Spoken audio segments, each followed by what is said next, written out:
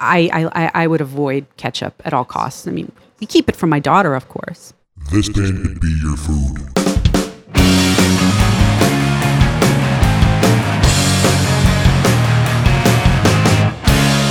Hey, listen, look. Look over here. Look at me. Look at me. My name is Nathan Palin, and I am your host of the weekly podcast, This Band Could Be Your Food, and thanks for listening. Thanks for joining in. Hope you've been enjoying the podcast you've been hearing so far. As you've probably guessed from the title of the podcast, this week we're going to discuss which band U2 may or may not be.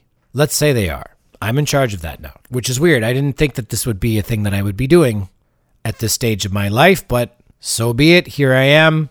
U2 is a food, and I welcome you to go on the journey, in my mind, putting facts together, pieces of information, bits of trivia, and what have you, to make a correlation of what food U2 might be. Fact 1, U2 is Irish. Oscar brought that up last week on the police discussion that we had. So that should relieve your head scratching for a little bit. So step 1, you want to talk about U2, you got to find a big U2 fan. Those of you who might be friends with me on Facebook probably noticed I put a thing up, said, hey, does anybody like U2? And a lot of people chimed in telling me how much they liked U2. And a bunch of other people chimed in to tell me how much they did not like U2, which came as no surprise to me. I happened to be a subscriber of that camp for a good amount of my life. It started out when I was in high school back in Janesville, Wisconsin. There was a fella in my algebra class who would not shut up about U2. He had a U2 shirt. He went to a concert. He talked about how it changed his life, blah, blah, blah. This all just annoyed me. You know, I'm a big music fan. Music's very important to me. And U2, I mean, it's like if someone was like, man, the Beatles are really just the greatest band. I love the Beatles so much. Beatles, you know, that kind of thing. It's like, I know. We all know the Beatles are a great band. It doesn't need to be discussed anymore. So, like, to me, U2 is that sort of thing. But I'm not saying U2 is the Beatles. U2 is U2, and they're doing just fine being U2. And I've met plenty of reputable people that say very nice things about U2 and whatever. Back to this guy. He did go on to, also introduce me to some really great, more obscure bands, which is usually my cup of tea, like the Talking Heads. I mean, not that obscure, but like Brian Eno and Roxy Music and Stereolab, things of this nature. So yeah, U2 is just a jumping off point to a lot of cool stuff. So there you go. U2 is great. Fine. I said it. Before I get carried away, though, the point I was trying to make is that I needed to find somebody who liked U2, and somebody told me that I should talk to somebody else. And that somebody else is a lady named Serene Leeds. I reached out to Serene, and she said, yeah, she's a big fan of U2. When I told her the food that I thought U2 was, she said she actually had a really great recipe that she'd like to share with me. So she cooked some up. I got in the Volvo, drove out to White Plains, and we had a lovely discussion talking about U2 and enjoying some lovely food. So I present to you the conversation I had with Serene Leeds, all about U2 as we discover what food is U2. Enjoy.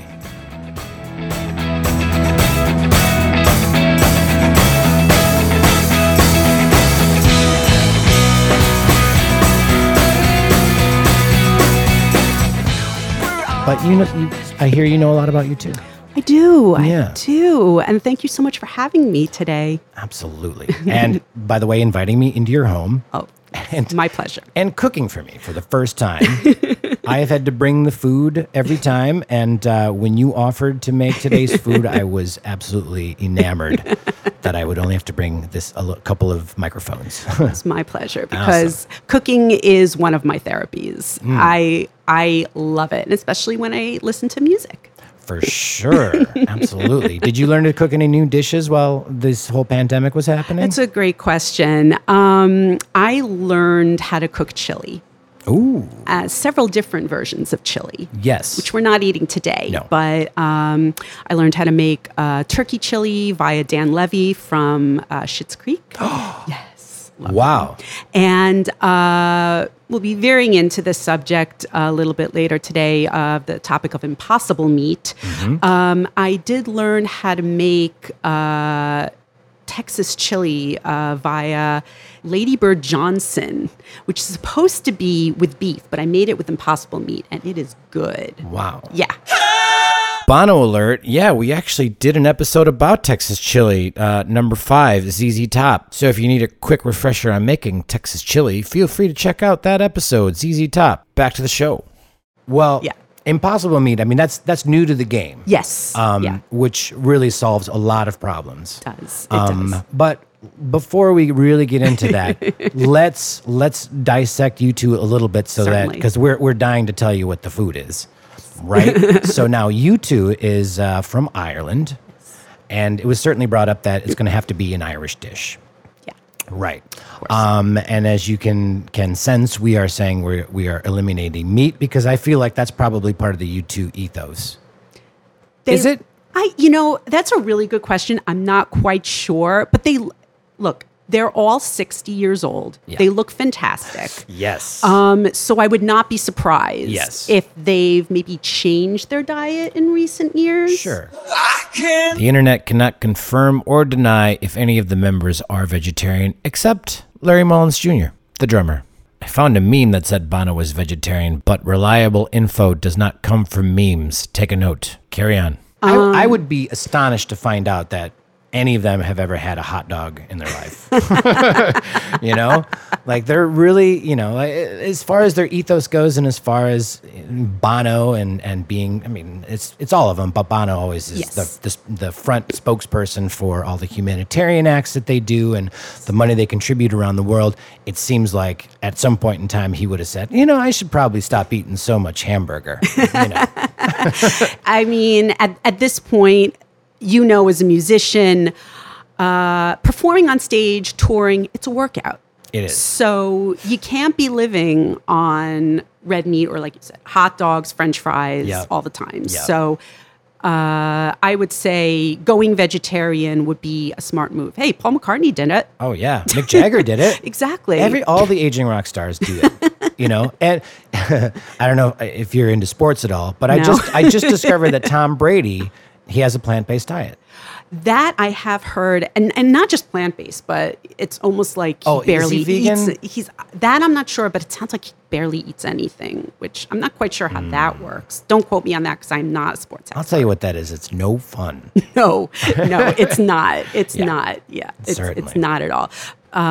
So yeah, U2, and like you said, they are at this point in the aging rocker category. They Yes. probably won't want to admit to it, Yes. but they are. Yes, they are. So it's going to be a classic dish. Yes. Something that has been served for years and years within the Irish tradition. Yes, indeed. The one angle I didn't take under consideration, and I asked Siri this morning, I said, what is Ireland's least favorite food? Because Ireland has a love-hate relationship with U2 as Yes. well. Oh, yes. But it doesn't seem like there's too many things that, Ireland is not happy within their entire, culture, except for maybe the South versus the North, which is another subject that we may or may not touch upon today. But so it's got to be an Irish dish. Yeah. We're going to have some potatoes. Yes. So we decided for today's dish, it is shepherd's pie. U2 is shepherd's pie, vegetarian style.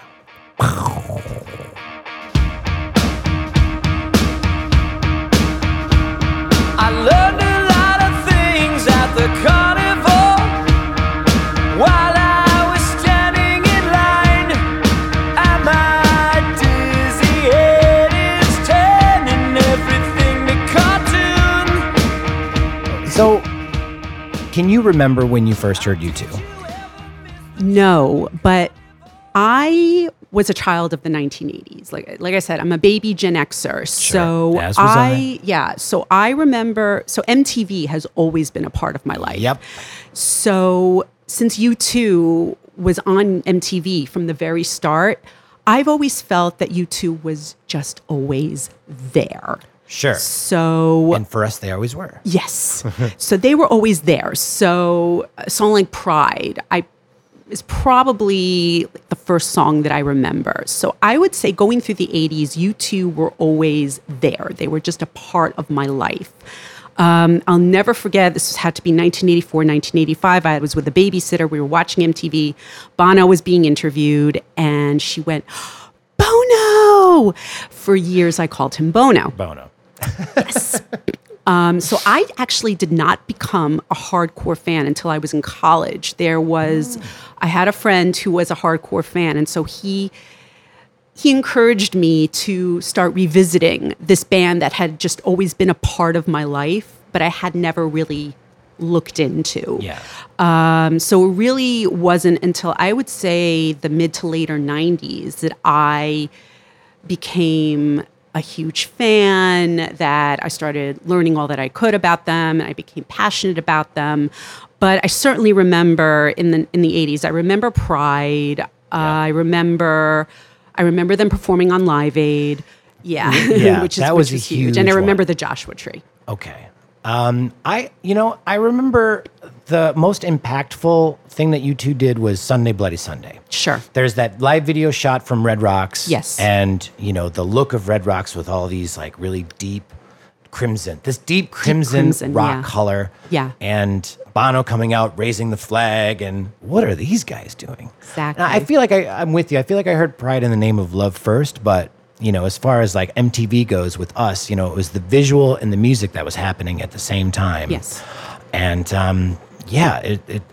it's really stuck. And to this day, I might tell you that my favorite U2 song in the moment is this or that, but really there's never been a moment in my life where I didn't think Sunday Bloody Sunday wasn't just one of the greatest songs ever. Well, you're not alone. I remember shortly after September 11th, I don't remember if it was on the radio or I had just queued it up in my car, and I just got so emotional listening to it. U2 helped me through 9/11. Yeah. They really, really, really did. Yeah. It seemed they really did for New Yorkers. They did. They did. Yeah. Which brings me to one of the interesting things. I am going to bring up the fact that a lot of people maybe may not like U2 so much.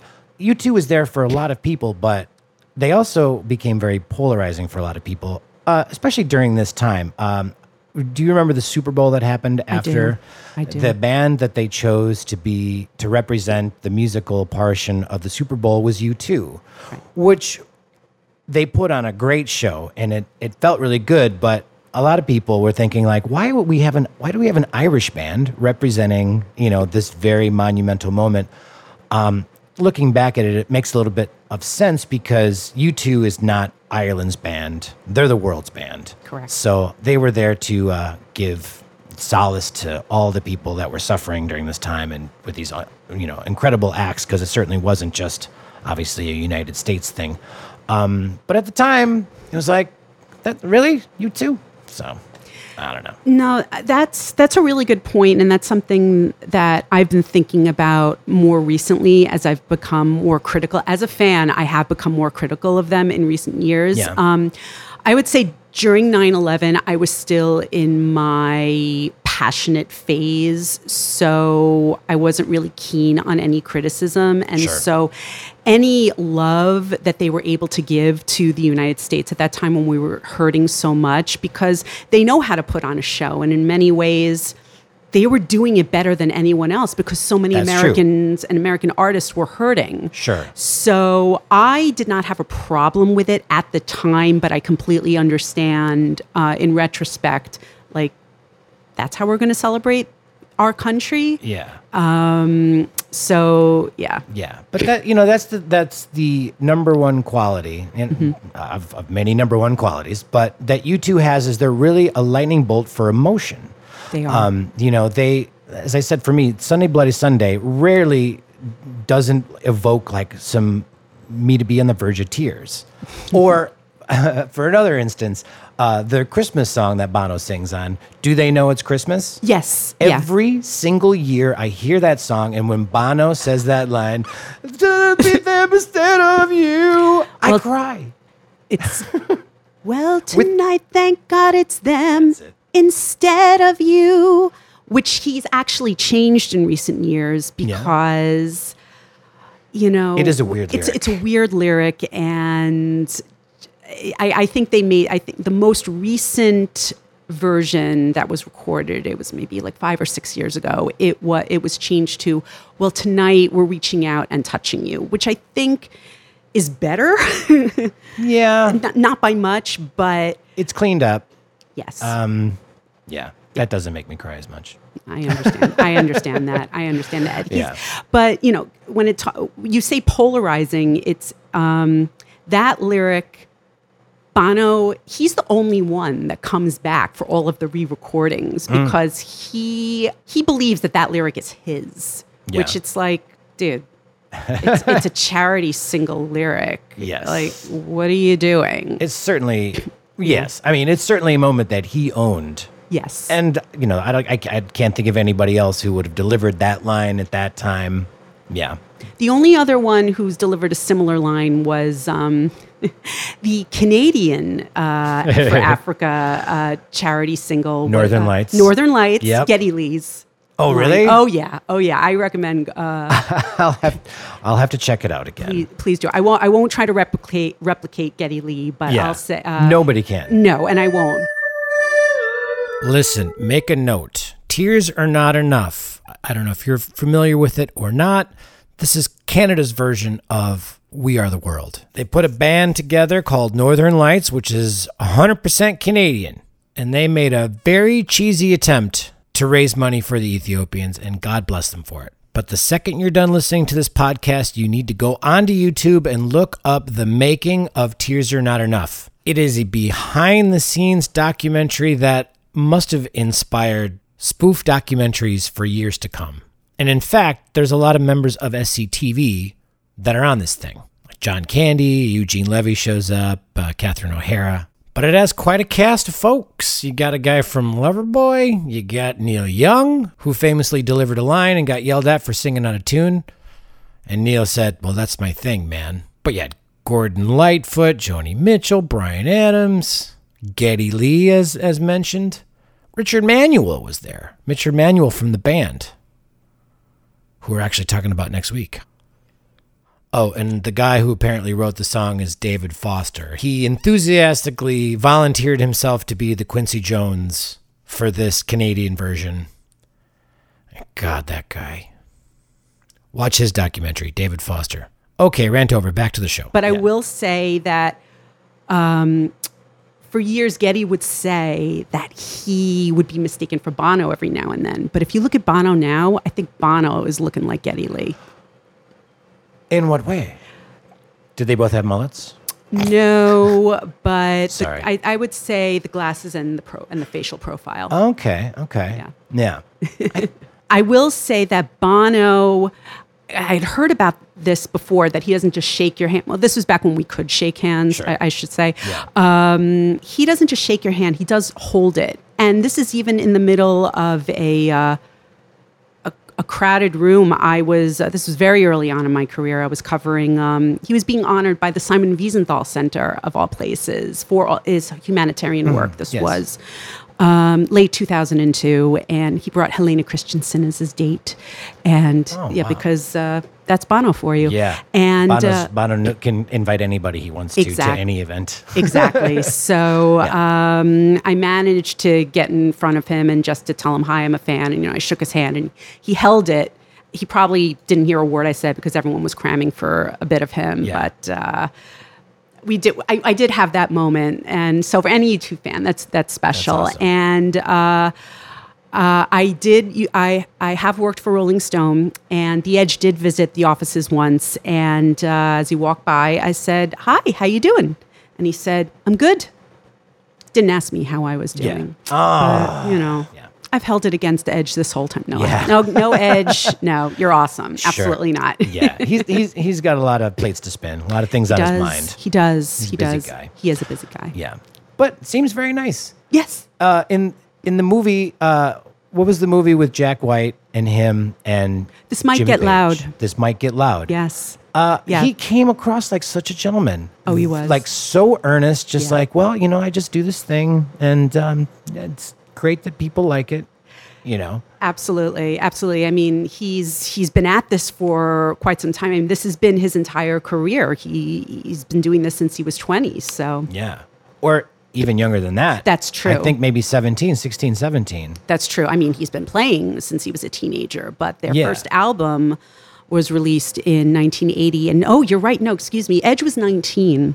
Okay. Yeah, But do you know the origin story of the band getting together? I do. Yeah, they all Yeah. met. I'll say it just because Please. I've been reading all about it. Okay. It's Larry Mullins Jr., who was the drummer of U2. Mm-hmm. He put up a little ad at the school that they were going to. They were all going to in Ireland. I forget the name of the school, but it was a school that had both Protestant and Roman Catholic worshipers into the same school, which at that time was very revolutionary because in Ireland there's a giant divide between Northern Ireland and Southern Ireland as far as, you know, which side of the cross you're going to be which side of the cross you're going to be into her.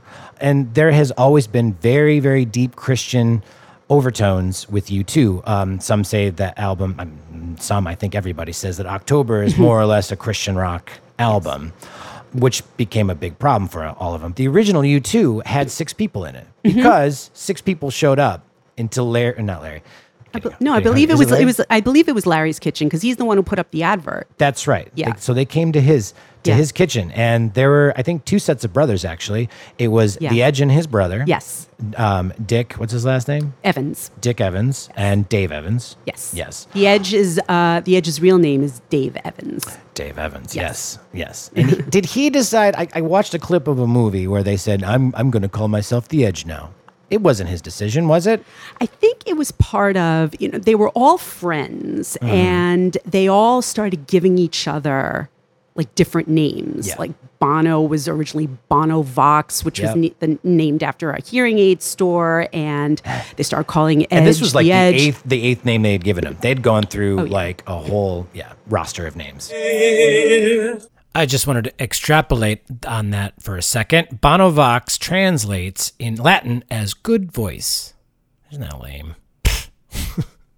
He was also given the name Bon Murray, Bono Vox of O'Connell Street, Hausman, Hoiserman, and of course everyone's favorite, Steinheg van Houston Oleg Bang Bang Bang.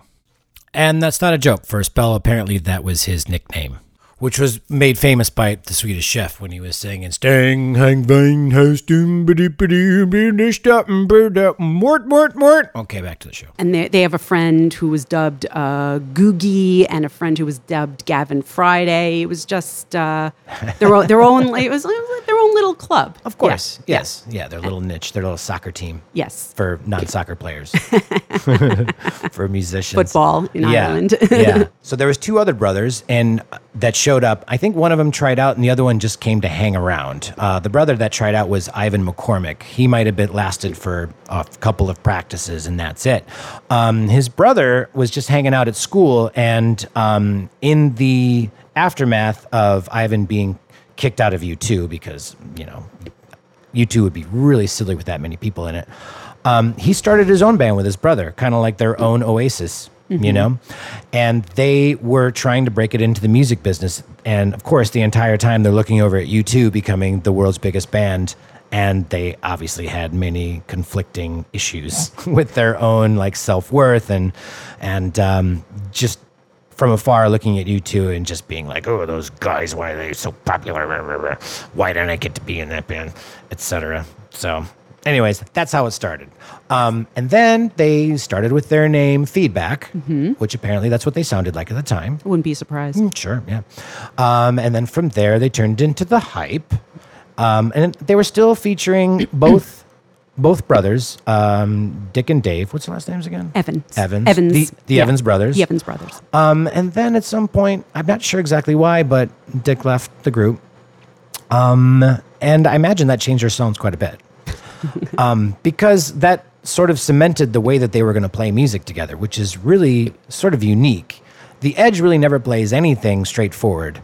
It's always sort of left to the drummer and the bass player, which is Larry How come nobody decided to change Larry's name? I mean, you've got all these cool names, and then there's Larry over there on the drums. Well, Adam kept his name as well, so I Yes. guess they wanted to balance it out. Well, So Adam- we got two guys with. I mean, Adam's weird- pretty cool. Adam is so cool. Well, here's the story about Adam. The reason why Adam got to be in the band is because he knew he knew the lingo. That's right. He knew words like gig Yeah, and fret. and fret. That Fretboard. didn't mean that he knew how to play the bass. Yeah, And Larry was in because he put up the advert. of course. Well, he's Larry Mullen Jr. Maybe he didn't want to insult his family. That is a pretty cool name. It is. Any name with a junior attached to it is pretty rad. Yes. But one of the things, we talk about these rhythm sections, and we've been talking about this in previous podcasts, Yeah. that one thing that can keep a band together is when the band splits the royalties evenly with everybody in the group. Mm-hmm. And you two seem to understand that right away. At least their manager did. Yes, Paul McGuinness That's right. definitely knew what he was doing. Now, he's no longer their manager, but no. I think he retired a few years ago. So it was actually split 5 ways. But no matter how you slice it, you're right about how this was the ideal blueprint for any successful band, because how many long-running bands can you name that have all 4 original members still in it? Exactly. Hey, Bono, do you have any ideas? I do. I'll tell you some. 4-piece bands? All right, well, U2 does win. 42 years they've been together. But you got Coldplay, 22 years. You got Muse, 24 years. That doesn't count. No one likes Muse. Kings of Leon, 19 years. That's not much. Wait, okay, Blur, 30 years. Ooh, Radiohead, 33. It's a 5-piece band. Let's see, who else? Oh, this says Golden Earring. Golden Earring still plays shows? Oh, Garbage. Garbage has the same guys and gal. And The Strokes? 5 members. Yeahs, 3 members. So from what I can tell, U2's in first place behind Blur. That's not bad. Carry on. It's pretty incredible. It's been 41 years. Yeah. Let me ask you. Please. Is that too long?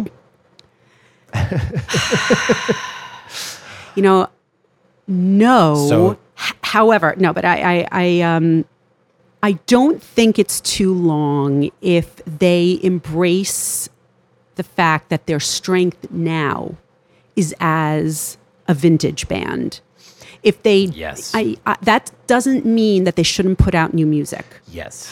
However, I don't think they need to say with every single new album, we're applying to be the greatest rock band in the land. Again, I don't think that's necessary, because at this point, they have peaked.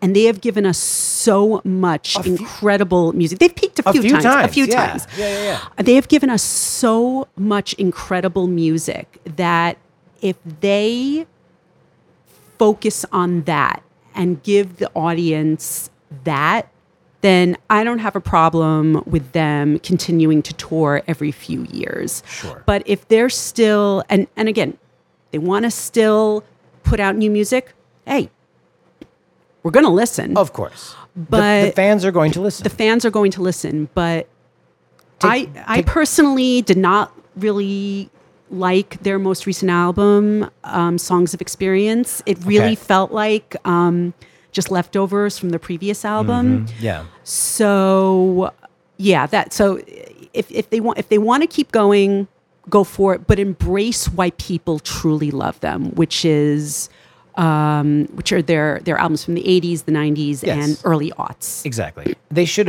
understand that they are men of a certain age. Yes. And they have fans of a certain age. Yes. Not exclusively, but even kids that are going to get into U2 aren't going to pick up the new record and and be introduced to that and be like, oh, who is this up and coming new band? They're going to listen to Achtung Baby. Exactly. They're going to go to all the places that we all love U2 for in the first place. Yes. So, of course, the biggest misstep in their career, I mean, you know what I'm talking about, the album before Age of Experience. Yes. Not Age of Experience. Songs of Innocence. Songs of Innocence. Yes, Songs of Innocence, released in 2014, and it was a air quotes gift to everybody on their iPhone. Whether you liked it or not. Correct. Here's some shepherd's pie. Yeah. Yeah. As a U2 fan, I was happy to not have to purchase it, Of course. but on principle, that was a boneheaded move. You know, and they claim that they had no idea that it was just going to be automatically downloaded to people. To them, they thought, oh, people will have the option to download it for free. Maybe that's true. Maybe it's not. I don't know. I'll give them the benefit of the doubt. Because I thought that was going to be the same thing. Be like, oh, that's cool. If I want to download it, I can. But then all of a sudden, I've got my cheap iPhone with a very small amount of space in it, and all of a sudden, like, I've got to like decide what I'm going to keep. And it seemed like the album that just wouldn't go away. I kept deleting it, and it keeps showing back up. I remember that, and I remember that then U2 put out like an apology video, and Bono was like, oops. Yeah. And I was like, that's not cute. You know, Yes. it left a really bad taste in my mouth and in a lot of people's mouths. Of course. As a fan, And I was disappointed. I was disappointed. Yes, and he has refused to officially apologize for it. Yeah. He's kind of like, no, I think it was a good thing.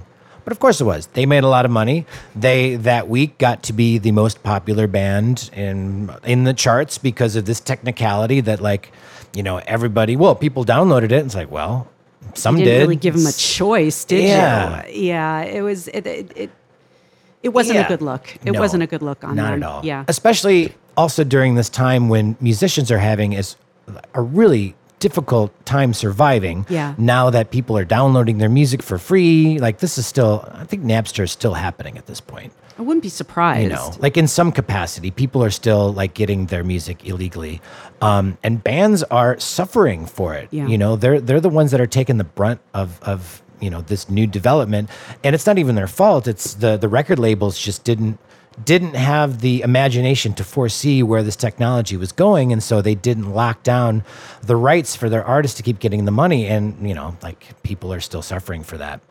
And then U2, of course, is going to get a paycheck no matter what. So, you know, they just kind of did, and it's like, well, we're getting paid, and everybody gets a free thing, and of course, the platform that U2 stands on is different than everybody else's. It's kind of hard, like, you know, he clearly. When I say he, I mean Bono. Yes. Clearly tries to put his feet into the shoes of the people, and you know that he tries to connect with people, but there's a certain point where, like, the king just isn't going to understand. No, and I think that that's the downside of their success and having been successful for so long, because they can try to, like you said, put their feet in other people's shoes, and they can say, oh, we know where you're coming from. No, you don't. Yeah. You've been successful since your 20s, and you don't know what it's like for other musicians. You just really don't. And so as a fan, that's where I can get critical of them. Sure, yeah. So you getting hungry? A little bit. This food smells delicious. Good. Let's dive in. Awesome. right. Love it.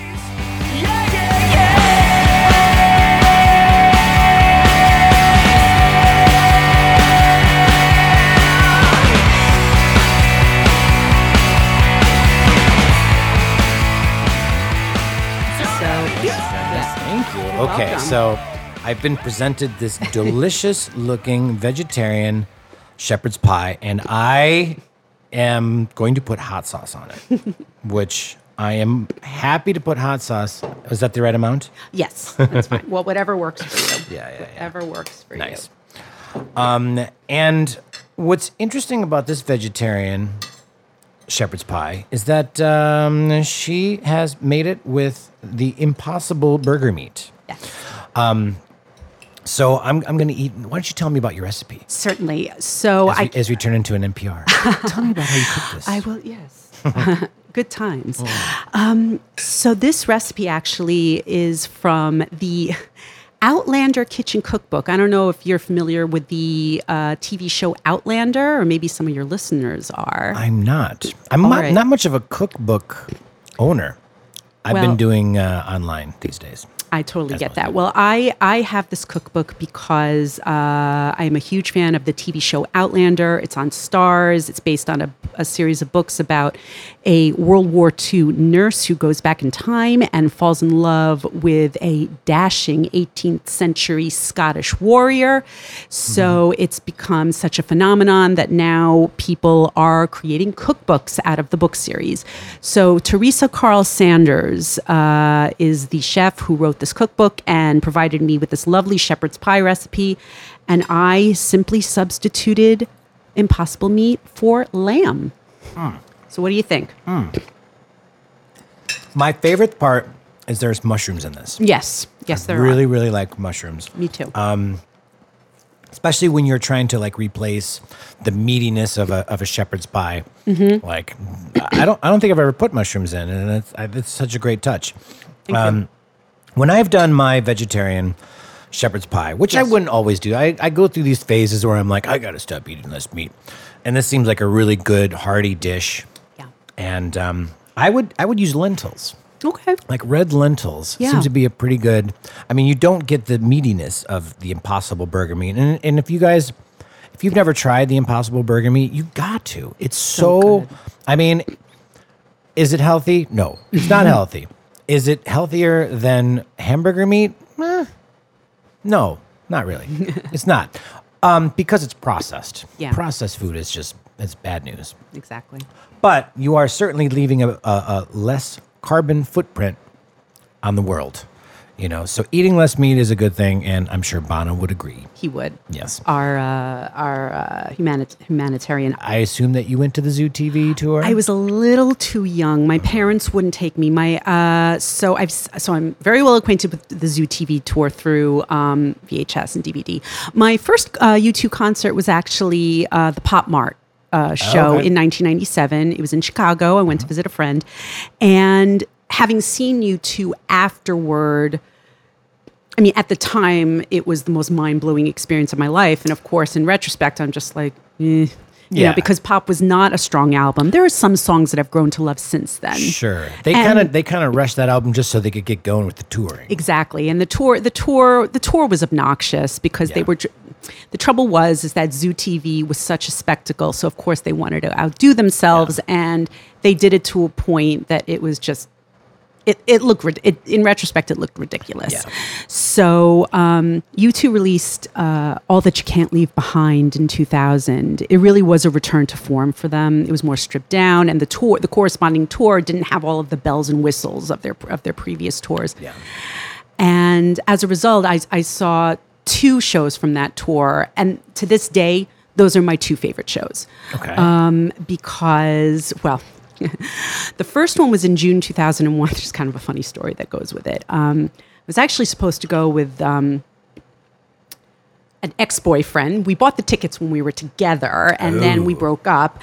And so what happened is I was on my way to Madison Square Garden, and I was like, how am I going to do this? This is my favorite band in the world. I want to enjoy myself. I don't want to do it next to this guy. And I always like to preface the story by saying this was pre 9/11. You know, you can never do something like this now. I had my ticket, and there was a big crowd at one entrance, and for whatever reason, I just followed these two people who had. I mean, my seats were somewhere up in like the nosebleeds, but I saw these 2 people who said that they had floor seats, and I just followed them. And we were. That's excellent. And I got onto the floor. It was amazing. And I have no regrets.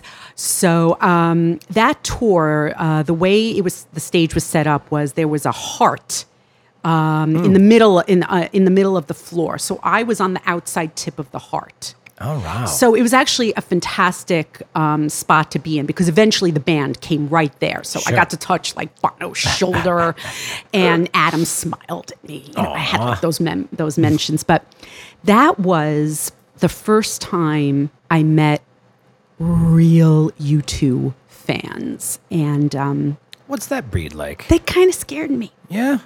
Well, first, it started with someone told me when I mentioned that this was only my second YouTube show. Someone told me that I wasn't a real fan. Aw. And I started meeting people who were literally touring with the band. They had quit their jobs, saved vacation days. They were literally going around the country and in some cases going to Europe to go to every single show. Which these aren't cheap tickets. No, they're not. And I know that, I'm sure that U2 is not the only band that people like, that fans do this for. Sure. But Grateful Dead. Anybody? yeah, exactly. So for me, But I can't imagine U2 fans selling acid out in the parking lot. No, Yeah. no. Some people, they paid their way by photographing the band and selling their photos. There's lots. It was different for everybody, but for me, I didn't get it because I find U2 concerts to be pretty magical moments. And if you're going to see every single show, the magic disappears pretty quickly Sure. because there's only so much you can do to change up the show. Yeah, I can't imagine that they have like a real lucid set list every night where they just say, what should we do next? How about, yeah. Exactly, because they have to please the fans. They have Yep. to play Where the Streets Have No Name. They have to play With or Without You. So and it's not I'm not opening the curtain to reveal the wizard to say they use iPad teleprompters now. I mean they have to. Sure. They're not the only band to do that. So that kind of weirded me out. But then the show started and it was incredible. Yeah. So I didn't really So think who about cares? it because it was great. You're not there And to look at those people. I was not there to look at those people. The show was incredible. I had no regrets about leaving my ex-boyfriend behind and, moved on.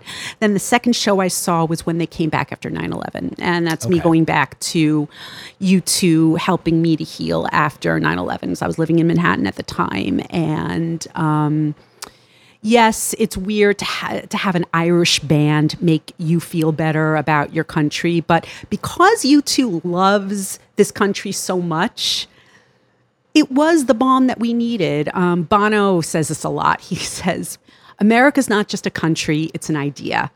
Yeah, I mean, it's a little, especially now, it's very idealized. And I'm not so sure I would go around promoting something like that because that's extremely simplified. But, Sure.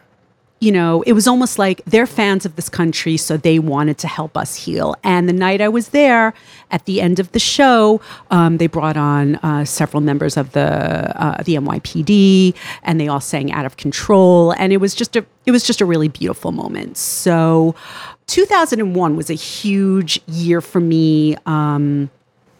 U2 wise because of the two concerts and 9/11.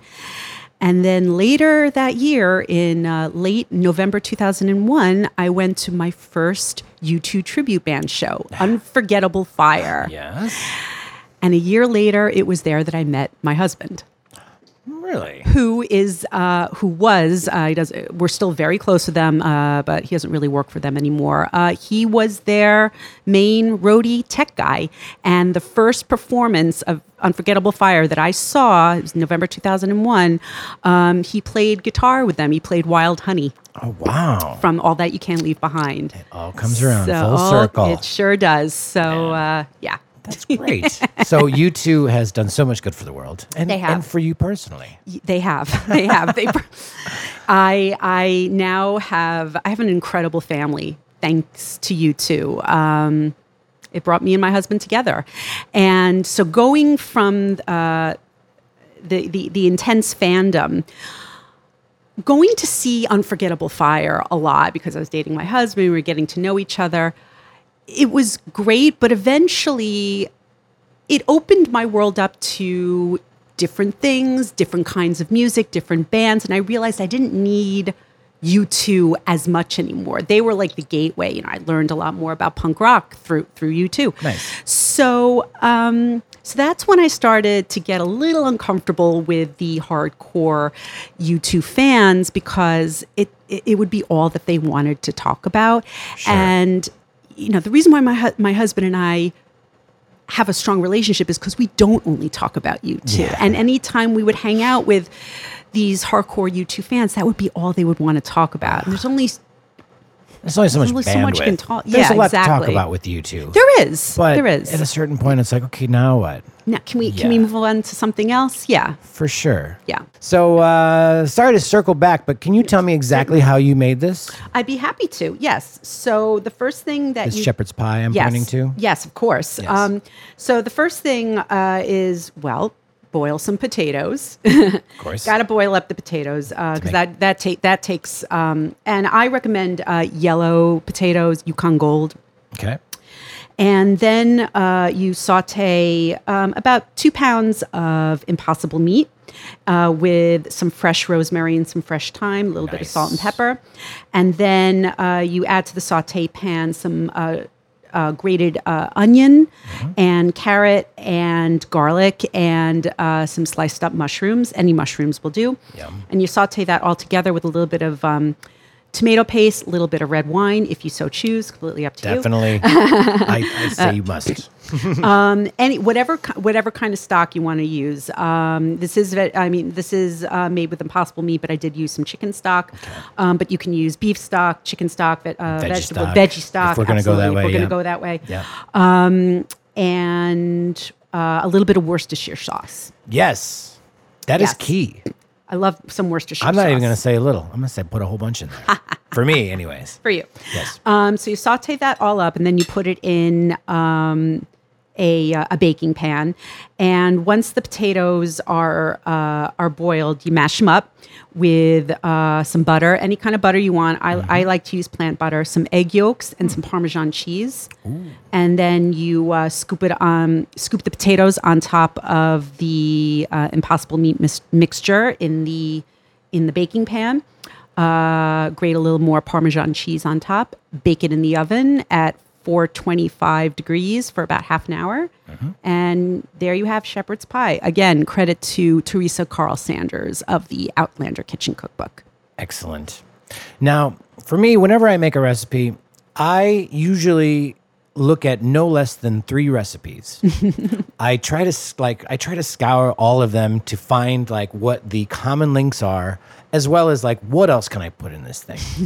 I find frequently with shepherd's pie, instead of using tomato paste, they'll say to use ketchup. Yeah, ketchup. Now, this is like a thing that only in America would they do this, but for me, it's a fight to not use the ketchup. Yeah. It does have a flavor. It's like sweet, and I think it's like bringing this umami thing that the Worcestershire would otherwise bring. Which, by the way, if we're going to go vegetarian, you can't use Worcestershire. I know. It's got fish sauce Correct. and anchovy in there. That is correct. So- I actually learned that. I have an aunt who wrote her own cookbook, and it's kosher, and all of the recipes say fish-free Worcestershire sauce, Yes. And that's out there. and that's out there. But I'm not kosher, so I just make Fair regular. enough. Yeah, Exactly. yeah. But you're absolutely right. This is not a purely vegetarian Sure. recipe. So if you are pure vegetarian, But you will have to. And U2 isn't a purely Christian band. No, they are not. So- So absolutely, there you go. And this is the second recipe that I've tried. I have a cookbook that is literally for pies and tarts, and it had a different shepherd's pie recipe in there, and it was good. It was good. But then I stumbled upon this recipe Yeah. from the Outlander Cookbook, and I tried it. But about your ketchup, I can give you a tip. Try Sir Kensington's brand ketchup. It's Yes. not as sweet as like Heinz. Yes. That's what we cook with. I just stumbled on that. Somebody had good stuff. brought that to the barbecue and like left it at our house, and I was like, oh, yeah, I'm with you. Yeah. That's the way to go. Yes. So that's my recommendation if ketchup is all you have, but I'm with you. Yeah. I would avoid ketchup at all Yes. costs. I mean, Yes. we keep it for my daughter, of course. Of course, yes, to get them to eat the broccoli or whatever it is. Yes. Yes, indeed. exactly. I have a 4.5-year-old. Sometimes we have to play these same games to get them to eat their vegetables. Yes, indeed. But I yeah, know that trip. this is an excellent shepherd's pie. Thank you so much for having me over to eat this. My pleasure. Yes, It's my it- pleasure. So I'm going to do a little segue into the next band that we're going to do. And it actually is going to be tied to you too.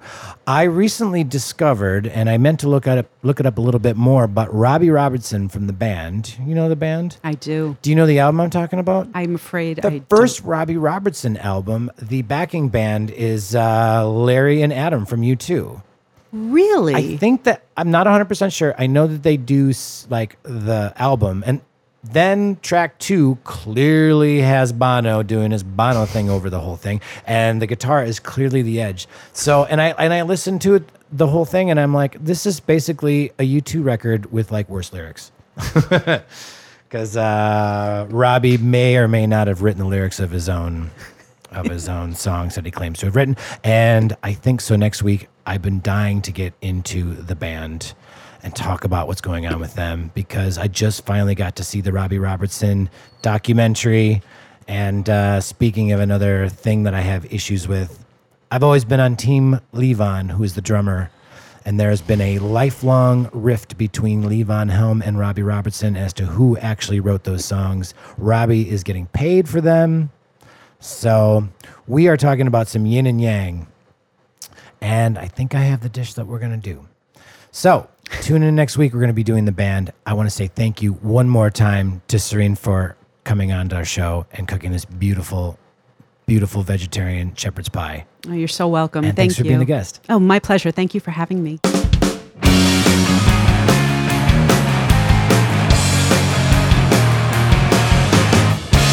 Very good then. Thank you, Serene, for coming on the show, talking about U2 with me. And thanks for sharing all those personal experiences. I really enjoyed the conversation, and I really enjoyed that shepherd's pie. I hope you all enjoyed the conversation as well. And if you did, I have a small favor to ask. You can support us by heading over to Apple Podcasts and rating the show, and if you're so inclined, writing a review. This is going to help bump us in the ratings and set us apart from all the rest of the podcast. Did you know I did some research? I found out that there are currently over 40 gazillion podcasts. So if the cream's going to rise to the top, or whatever this is, it will do so at the will of the listeners. To make it easy, I put a link in the description. Go over and check that out. Make sure to check out the website, www.thisbandcouldbeyourfood.com, for all your recipes, episode updates, and some records and CDs for sale. I've had a direct hand in most of the music that's been on this podcast so far, so if you dig it, pick up a disc, pick up a record. Next week, I'll be hanging out with my buddy Nate Hall again. You might remember him from the ZZ Top episode. We're going to get into it about the band. We'll be picking apart one of rock and roll's biggest feuds. One corner you got Levon Helm, the other corner you got Robbie Robertson. Now, Robbie Robertson just put out a documentary to tell his side of the story, and you can tune in to find out if I'm buying it or not. Until then, I'm your captain, Nathan Palin, with This Band Could Be Your Food. Cook on and rock out. Ciao, ciao.